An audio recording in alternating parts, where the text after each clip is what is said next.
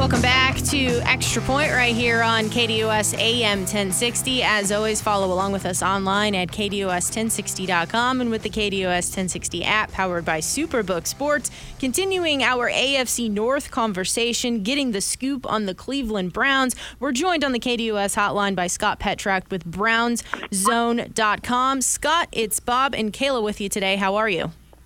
I'm good. How are you guys? We're doing fantastic. So let's start here, of course, with the quarterback position, Deshaun Watson. It seems like a rather simplistic statement that the team goes as the quarterback goes, but for the Browns, another year of Watson performing like he did last year versus returning to form he showed in a Texans uniform could have a dramatic difference in wins and losses this year for the team. So is that how it is viewed in Cleveland, and what has Watson been demonstrating on the field so far?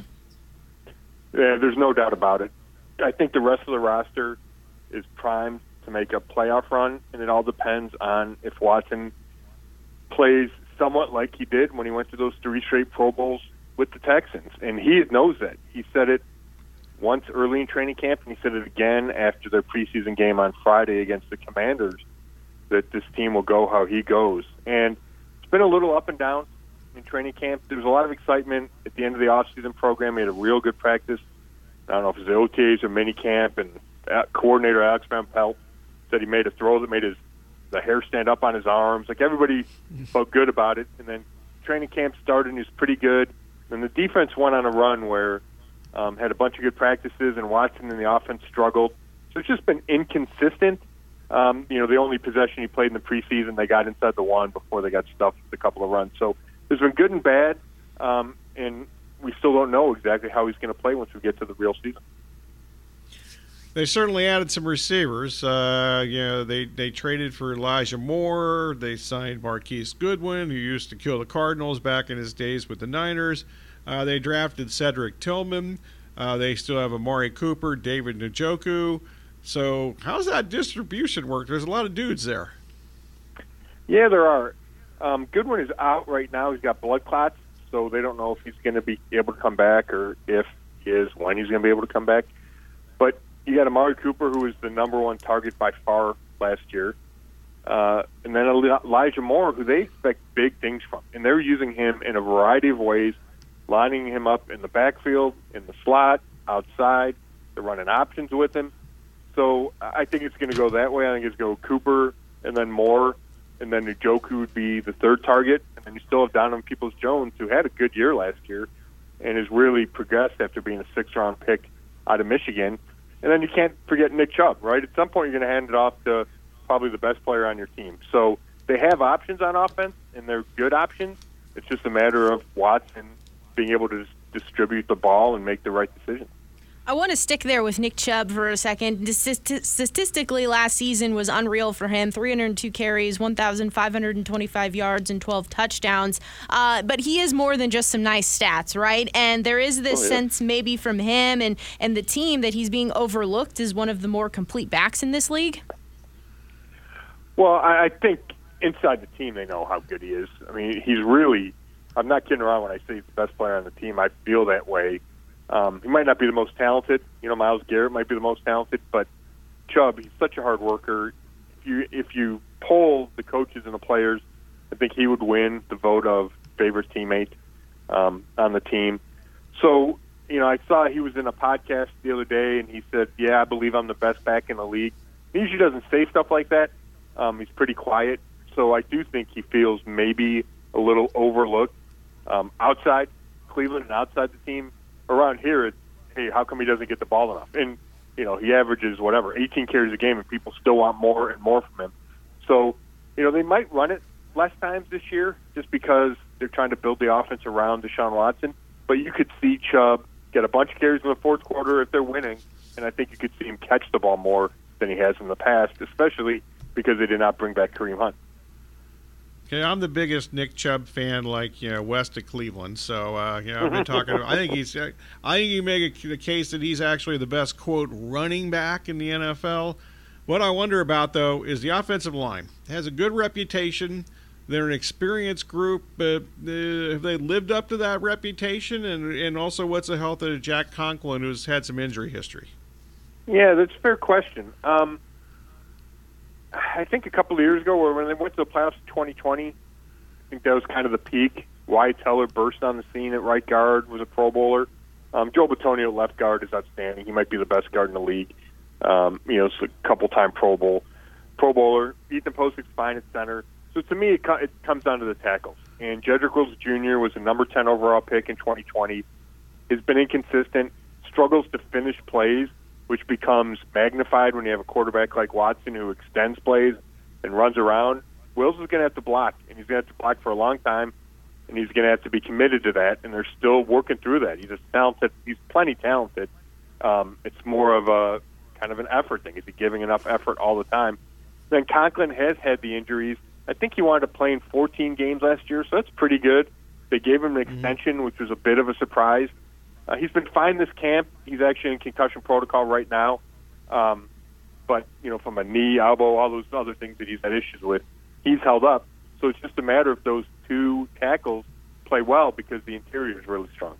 Scott Petrak, BrownZone.com, right here on KDOS AM 1060 in the Extra Point.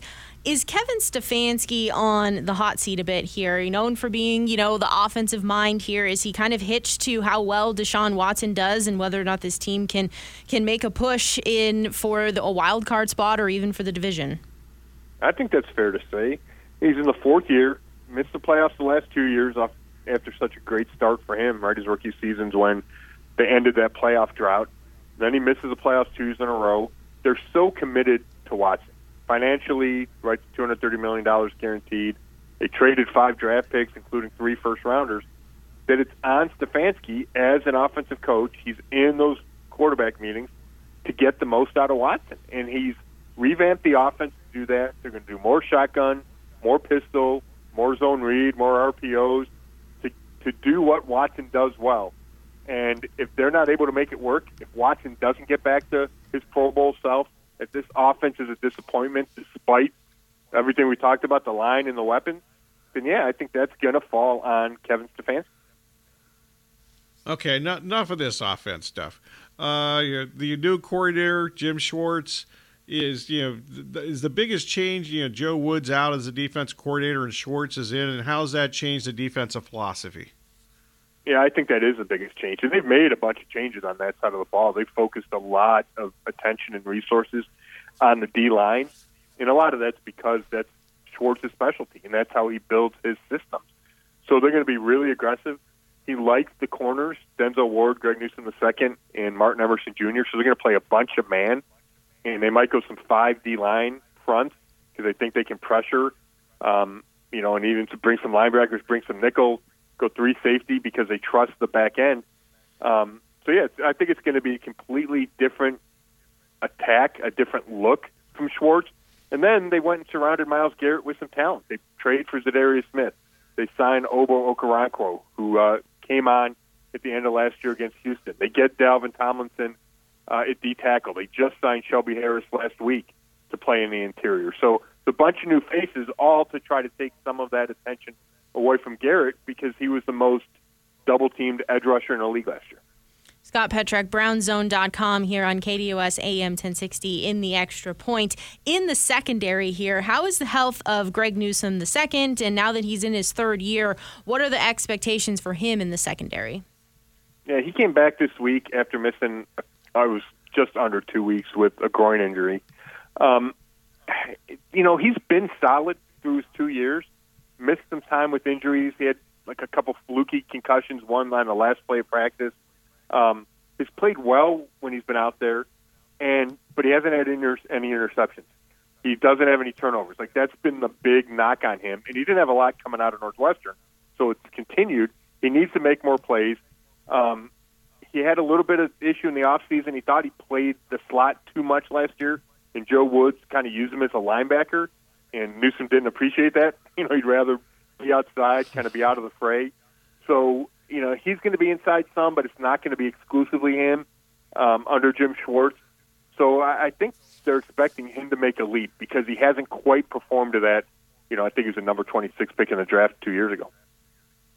Okay, so Myles Garrett, you mentioned him. What are the expectations for him in the Schwartz defense? And what other defenders do you think need to be difference makers for them this season? Yeah, I mean, it starts with Defensive Player of the Year for Myles Garrett because he has that kind of talent, right? Number one overall pick, crazy bend, the ability to get around the edge, super strong. Like, he can do everything. So he's had 16 sacks the last 2 years, which set a franchise record. And people around here still think there's more from him, and there is, right? So the sky's the limit. I think having Za'Darius Smith on the other side will really help. And then when they go to their nickel package, Smith's going to rush from the inside, Okoronkwo on the outside. So they feel like that can help free up Garrett. So, besides those guys, I think they need Denzel Ward to play like the Pro Bowler he was as a rookie, 4th overall pick the year they took Baker Mayfield. And he's had good moments. He struggled early last year, and then I thought came on toward the end of the season. But they just need him to play like the top 5 cornerback he should be. Scott Petrak, BrownZone.com, right here on KDOS AM 1060 in the Extra Point. So we're having this conversation about the roster and the talent level here. So now it's about putting it all together. But they play in this AFC North division. So with the Bengals and what they've been doing, with the Ravens, their expectations, the Steelers, how Mike Tomlin never has a losing record. What is realistic here for this Browns team? I really do think it's realistic for them to compete for the division title. Watson, now, again, it's going to get back to what we began the conversation with. Watson needs to play at a level like Joe Burrow, like Lamar Jackson, right? Like all the other big-time quarterbacks in the AFC. If he does that, I feel like the rest of the team is talented enough. I think the coaching's good enough that there's no reason they can't be in that discussion with the Bengals, who've been so good the last couple of years, and with the Ravens, who are always good when Lamar Jackson's healthy. But it comes back to Watson. But I think that's realistic. I think those are the expectations of the organization. Now, you could go 10-7 and miss the playoffs, and that, I think, would still be a success, and everybody gets to keep their jobs. But I don't know if you can do much worse than that without there being pretty significant changes.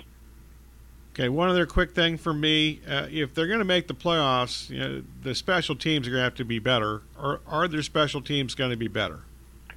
Well, they made a change there, too, right? We talked about Joe Woods to Jim Schwartz. Yeah. They went from Mike Prefer to Bubba Ventrone. They think that's going to help. But there's still questions there. Cade York, they drafted him in the 4th round in 2022. He missed 8 field goals and 2 extra points last year and has missed a field goal in each of the 2 preseason games. That's not going to cut it, right? So I think there's certainly concerns about him. And then they're still sorting through returner. They signed Jakeem Grant Sr. before 2022 as a free agent coming off a Pro Bowl season, tears an Achilles, and he was going to be their guy. He was going to change their return game. Well, he's coming back from that, but, he's 30. Is he going to be able to be the same guy? So I think there's still questions there. I think Bubba will improve it, but they need York, and then they need to figure out that return game. Scott, as always, we greatly appreciate you taking some time on the program, and I'm sure we'll be catching up with you as the season rolls along. Thank you. Thanks. Once again, he is Scott Petrak there. You can follow his work over at BrownZone.com.